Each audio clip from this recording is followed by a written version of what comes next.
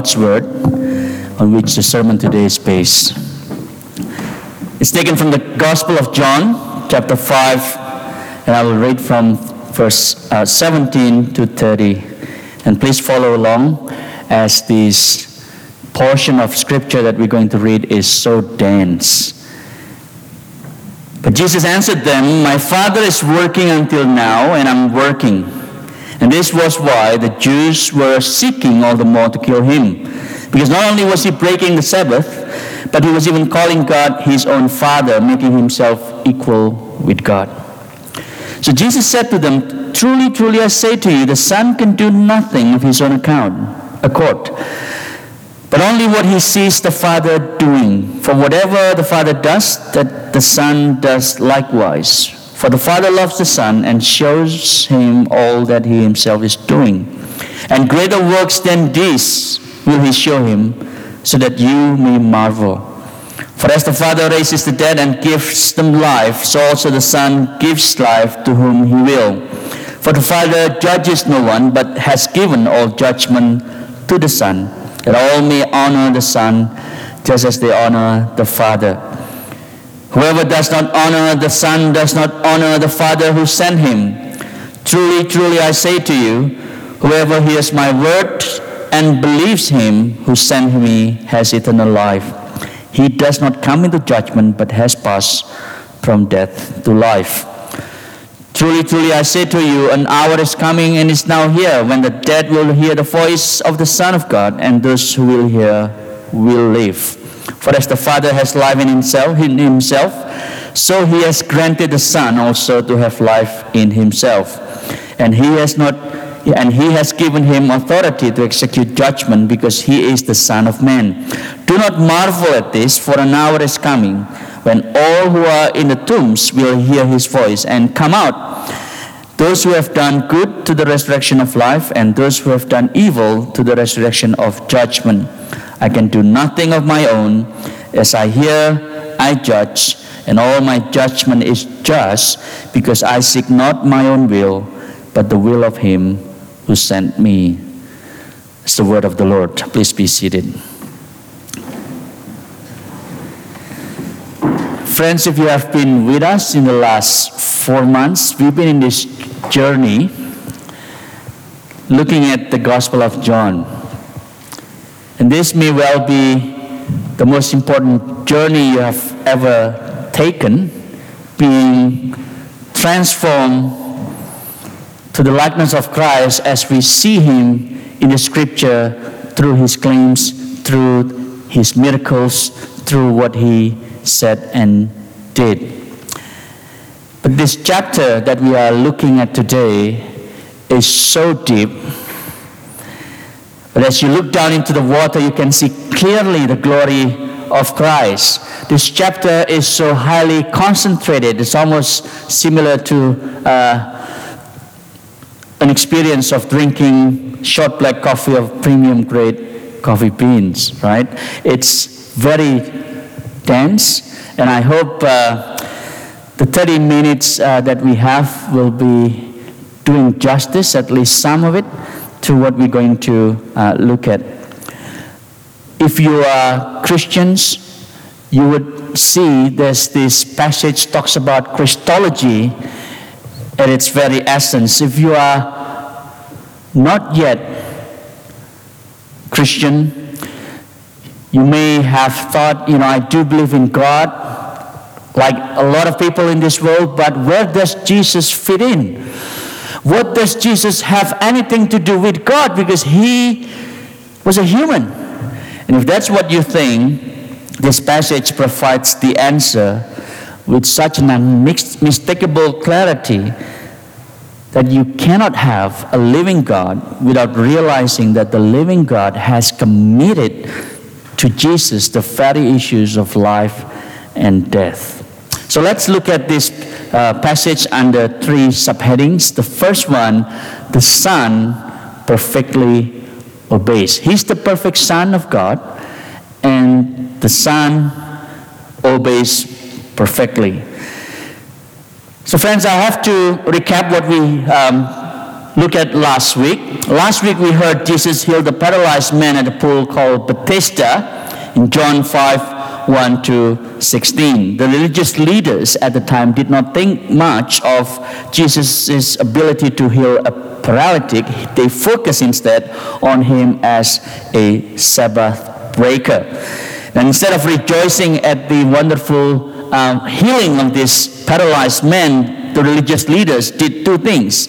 They condemned this lame man for carrying his mat and thereby breaking the law. And the second thing they did, they began to persecute Jesus because he was doing the things on the Sabbath. And starting that point, for the next 18 months, they would try to kill Jesus until he did die on the cross. So I mentioned last week that Jesus deliberately healed the lame man on Sabbath day. I mean, he did not have to. If you think about it, he could have waited for the next day. The man's condition was not life-threatening, and he was always at the pool every single day. So Jesus could have healed him not on Sabbath day, but no, he healed him on Sabbath deliberately so that he could confront the religious leaders and their bankrupt legalistic religion. So with that background, we read today that Jesus answered them, "My Father is working until now, and I am working." Now, interestingly, in this passage, Jesus did not argue about the Sabbath law, though he could. And if he did, no one could criticize him. But indulge me for a few minutes just to make this matter straight about the Sabbath law. I just want to highlight 3 points about the Sabbath, and then we move on with our text. The first one, if you look at on the screen there, the Sabbath is for us, not for God. The Sabbath law was created by God, was institutionalized for our well-being, so that we can enjoy God and His goodness. And the law was given and noted in Exodus 28-10. Here is how it sounds. "Remember the Sabbath day to keep it holy. 6 days you shall labor and do all your work, but on the seventh day is a Sabbath to the Lord your God, and on it you shall not do any work. For in 6 days the Lord made heaven and earth, the sea and all that is in them, and rested on the seventh day. Therefore the Lord blessed the Sabbath day and made it holy." That was what God said in His law.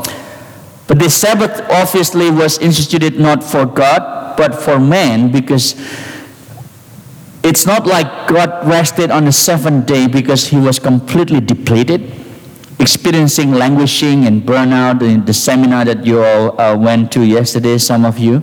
Because we are told in Psalms 121 that God does not need sleep, He does not need rest. He who keeps Israel shall neither slumber nor sleep. The second thing we learn about the Sabbath is that the Jews, the Jewish leaders to be precise, added a lot of prohibitions to the Sabbath law. Now they had 39 classes of work. If you can see that table there, the kinds of work that were prohibited in addition to the Sabbath law.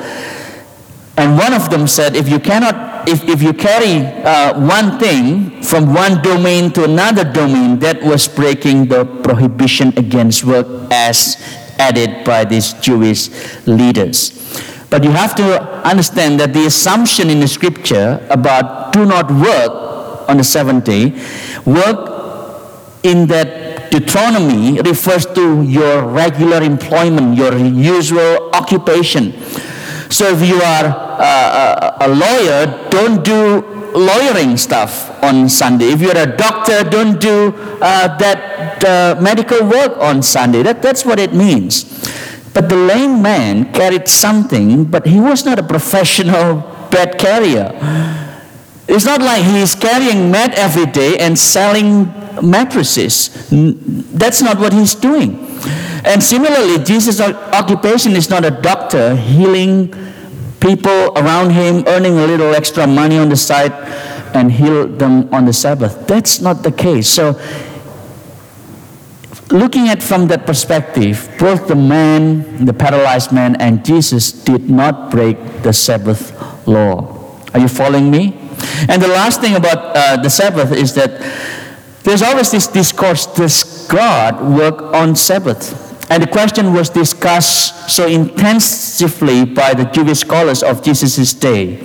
Because think about it, they were saying that God has to keep exercising his providential labor on the Sabbath, or else the universe would fall apart every Sabbath day.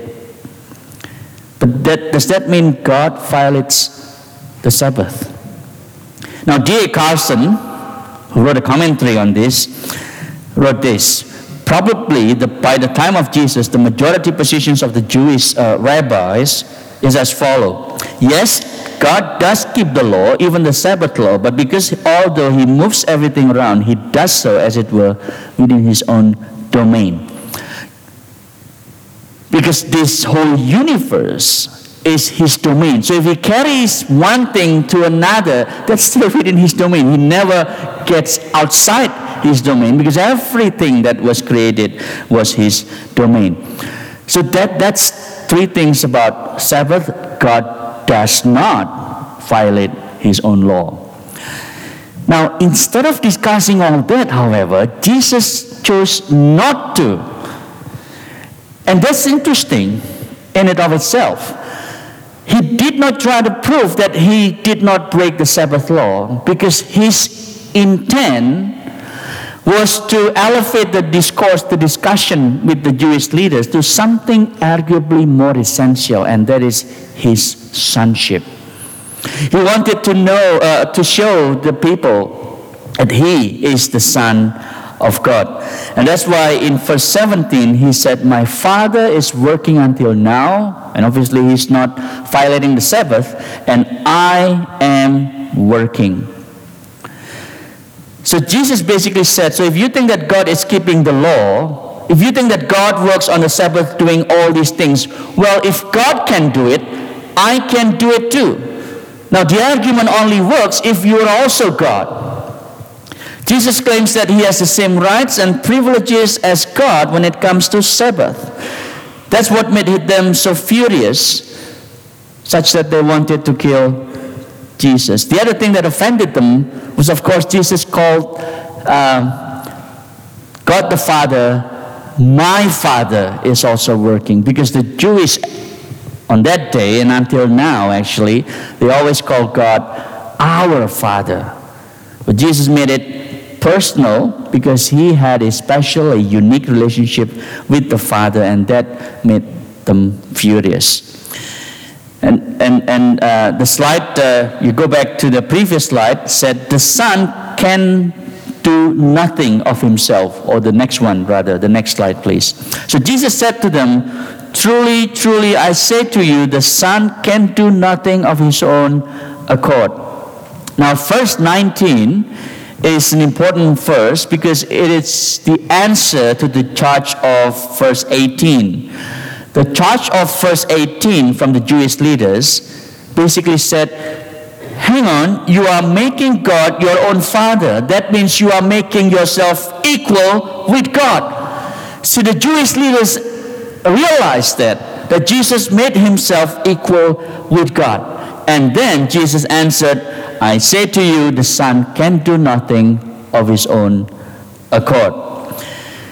Now you will see this phrase truly, truly repeated 3 times in this passage that we have read. And in fact, in the whole Gospel of John, truly, truly has been used, this double amen. In the actual Greek, you will see that the word truly, truly is actually amen, amen.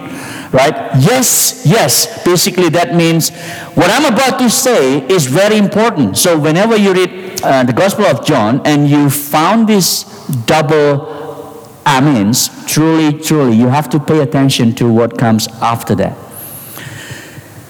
So Jesus said, the Son can do nothing of his own accord. That means when he healed the paralyzed man, it's not like because he thought, I have nothing to do, I want to heal this man because I have compassion. No, that was the Father's will. And because God the Father wanted to heal this man, and yet that's why Jesus healed this man. Jesus never done anything independently of God. He was and is fully submitted to the Father's will. This submission obviously comes by choice, not by coercion or because he was inferior. No, he chose to submit to the Father. It's not simply that he does not act in independence of the Father. He cannot act in independence of the Father. So this is an extraordinary statement about his obedience, his perfect obedience.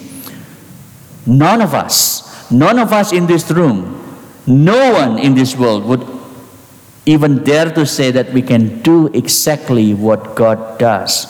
We can't do it. We simply can't do it, not even a day. Because we do not love Him with all our hearts, our minds, our strengths, and our souls. But Jesus can, and Jesus does, and He obeys God perfectly.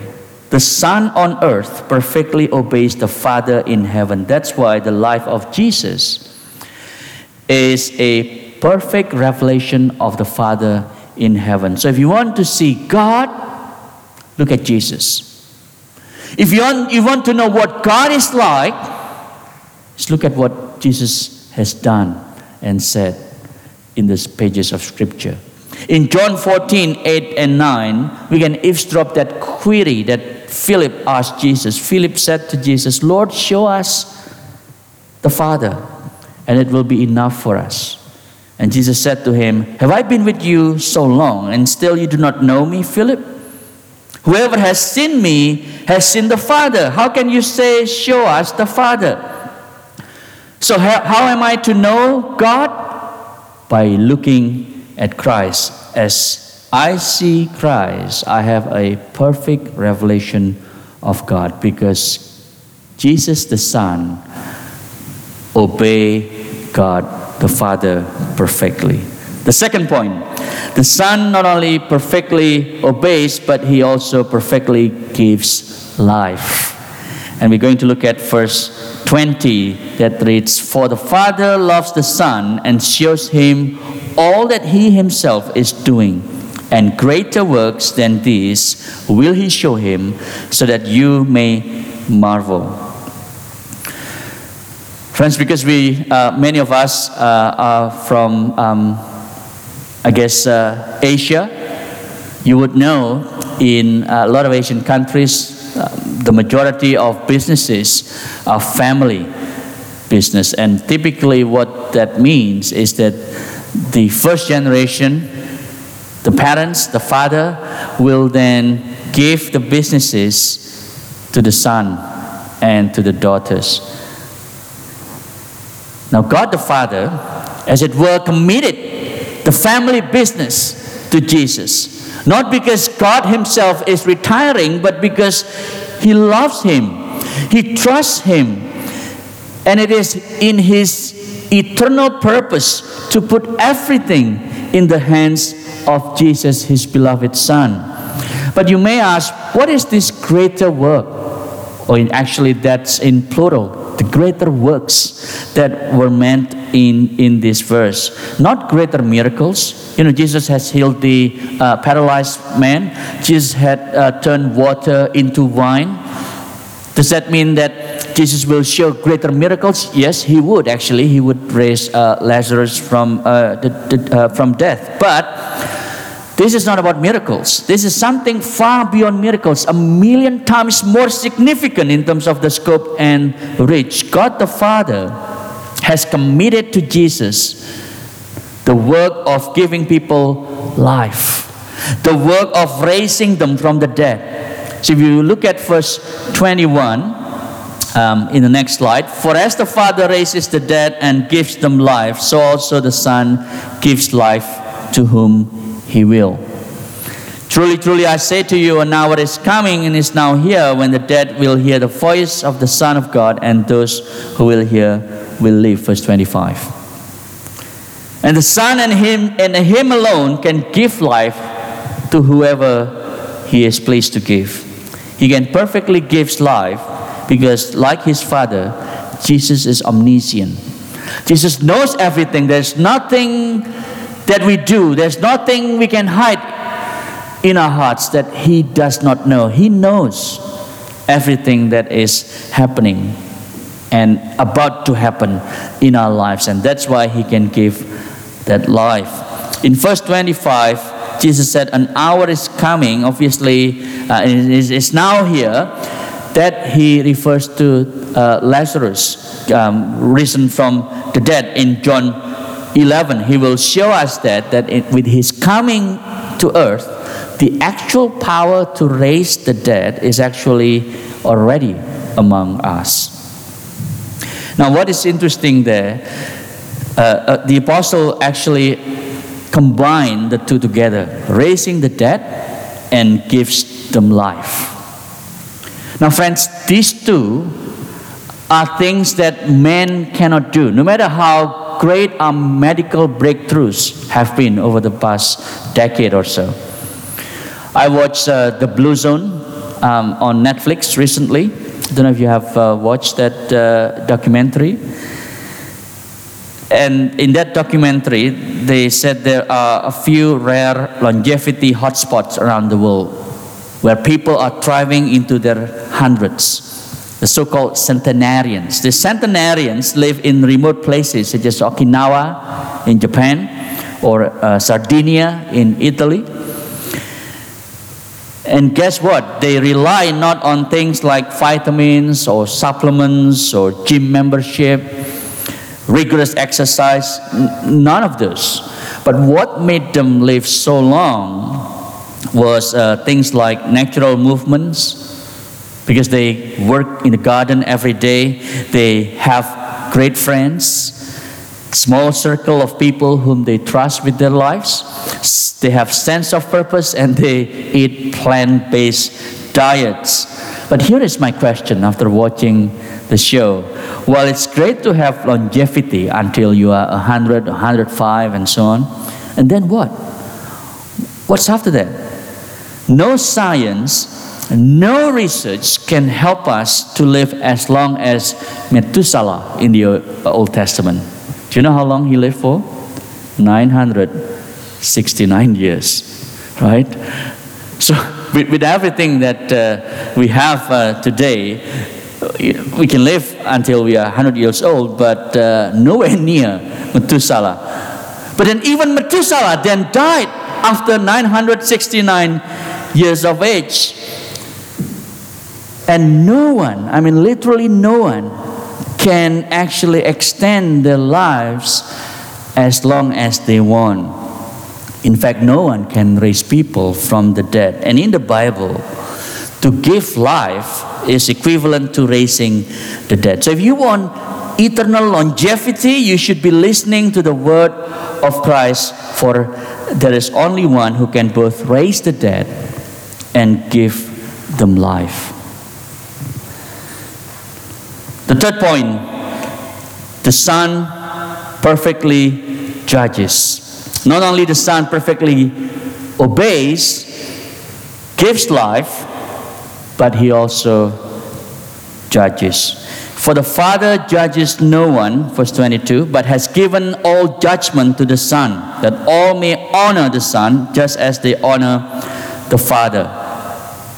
So God the Father has now committed the work of judging the world to the Son, so that He alone will be honored as people honor the Father. Let's note a few things about this very important verse. See, friends, I wish I have 3 hours to explain each of these verses.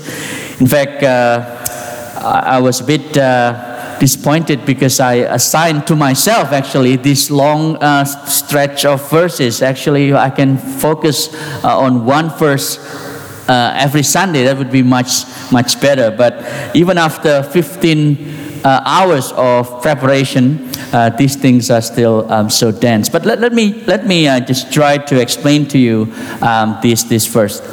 First of all, the Father judges no one. Not because he has given up his capacity to judge, but he's assigning this particular duty to the Son. He has entrusted all judgment to the Son. And yet we are told in verse 30, Jesus says, "By myself I can do nothing, I judge only as I hear." So even though the Son does the judging, he does that only entirely in line with the Father's will. So you see how the two cannot be separated. What the Father wills, the Son will do, and the Son will not do anything outside the Father's will. Yes, the Father has given him the work of judging the world, but he will not judge anyone outside the Father's will. The second thing we want to notice is that in the eyes of the Jewish leaders, to claim to have the power to raise the dead is a blasphemy, because they give that power to God alone. Now, the Jewish leaders always teach the young men and women until today that Jehovah, God, held the three great keys. The first one is the key to open the heavens and give rain, Deuteronomy 28:12. The second one is the key to open the womb and give conception, Genesis 30:22. And the last one is the key to open the grave and raise the dead, Ezekiel 37:13. And as far as the gospel records are concerned, where we are now, Jesus had not yet raised anyone from the dead. Lazarus had not been raised yet. And that's why to make the claim that he has the power to raise the dead made the Jewish leaders so furious. Only God can judge the world, because only God is omniscient. And now Jesus claimed that he could do that. The next thing that we want to notice in this verse is that that really means for us, and this is a practical implication, every one of us literally will meet Jesus at the judgment day. None of you here can escape that. Each one of us will meet Jesus at the judgment day. See, from this pulpit, I've been inviting you every Sunday, week in and week out, to come and see Jesus. But today I will have to also say, to be completely faithful to the Bible, that you are going to meet Jesus whether you like it or not. Whether you are ready or not, whether you think that you understand Jesus or not, you will meet Jesus. Every single one of you sitting in this church. Every person that you meet at work. Every friend that you have on campus. Every person that you see in the train going home from church. Every single one of us will see Jesus at the judgment day. And lastly, notice the two things that are mentioned in that verse, life and judgment. They are two opposing ends of a continuum. If he gives me life, that means I'm not going to be judged. But if he judges me, then I'm not going to get life. And this contrast is repeated again because that's so important in a much more direct and stark manner in verses 27 to 30 in the next slide. And he has given me authority to execute judgment because he is the Son of Man. Do not marvel at this, for an hour is coming when all who are in the tombs will hear his voice and come out. See, the difference now in this verse 27, the reference is to the future. Right? It's not talking about the spiritual resurrection, but it's talking about physical resurrection. Some rise out of the graves and live. Some rise out of the graves to be judged, to be condemned. See, unlike our court system where you can be acquitted after being judged if you are proven not guilty, in the court of God, if you do not believe in Jesus, you will not be acquitted, because you are sinners in the hands of a holy God. So the opposite of life is judgment, and the opposite of judgment is life. And Jesus is responsible for both. Either He commits you and me to life forever and ever, or He commits you and me to judgment, and therefore death and destruction forever and ever.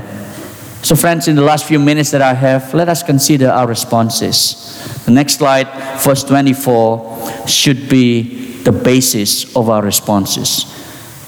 And again, you see that word double amen. Truly, truly, amen, amen, I say to you, whoever hears my word and believes Him who sent me has eternal life. He does not come into judgment, but has passed from death to life. Now, this is a popular scripture memory verse. I don't know if you have read or memorized that, but try to memorize it, read it a few times every day until the meaning grips your heart. Because friends, this is the outcome of the gospel. The eternal word of God, Jesus Christ, came to die for us so that we can have eternal life and pass from death to life. Now, two things that we have to do in response to this: to hear the word of Jesus and to believe in God the Father who sent Him. Think of it. Jesus said, hear my word and you will have everlasting life. So either He is a crazy man saying that, or He is truly God. And you need to decide this morning which one. Note what it does not say. It does not say this: truly, truly, I say to you, whoever hears my word and believes in Him who sent me will have eternal life. It does not have that future tense, but it is present tense. It says, whoever hears my word and believes in Him who sent me has eternal life. In fact, the next verse, the next part says, He does not come into judgment, but has passed, already done, has passed from death to life. So what it means is that if you hear the word of Jesus this morning and believe in the Father who sent Him this morning for the first time, you will have the eternal life now, not in the next life, but today, by listening to the word of Christ and believing and trusting God who sent Him. Now, this obviously refers to spiritual resurrection, spiritual life that we can experience now. But then in verse 28, and the last slide that I have, this response goes deeper, because John, as we saw before, does not only refer to spiritual resurrection, but also physical resurrection. In verse 28, it says, an hour is coming when all who are in the tombs will hear His voice. There you go, you have the word hear His voice again. But what's the difference? Here is the difference. In the first one, verse 24, you might think, I can ignore that voice. I can ignore what Jesus wants me to do. You can choose to have a lazy Sunday instead of going to church. You think, I have the power, I have the liberty, I have the right to choose to ignore the word of Christ. But in verse 28, this is involuntary coming out to respond to the voice of Jesus. That option to ignore is no longer available to us. You and I will listen to the voice of the Son of God, and the voice will bring the dead out of their graves. And on that day, you will hear names are mentioned. Hitler, come out of the graves, and you'll be judged. Suharto, come out of the grave, and you'll be judged. And every single petty tyrant, every person who cheats on their income taxes, every person who does not listen to God's voice through Christ will be judged. Either you are raised to enjoy eternal life, or you are raised out of the grave to be judged eternally. So the test of faith in God is faith in Jesus. God the Father gave this work of judgment to God the Son so that people would honor Jesus. See, on that last day, friends, you will not be asked, what kind of religious practices did you exercise to know me better? The question will be, how do you respond to my Son? How do you respond to his voice? Would you hear his voice and believe in the Father who sent him so that you can enjoy eternal life now and also in the next world? Let us respond in prayer.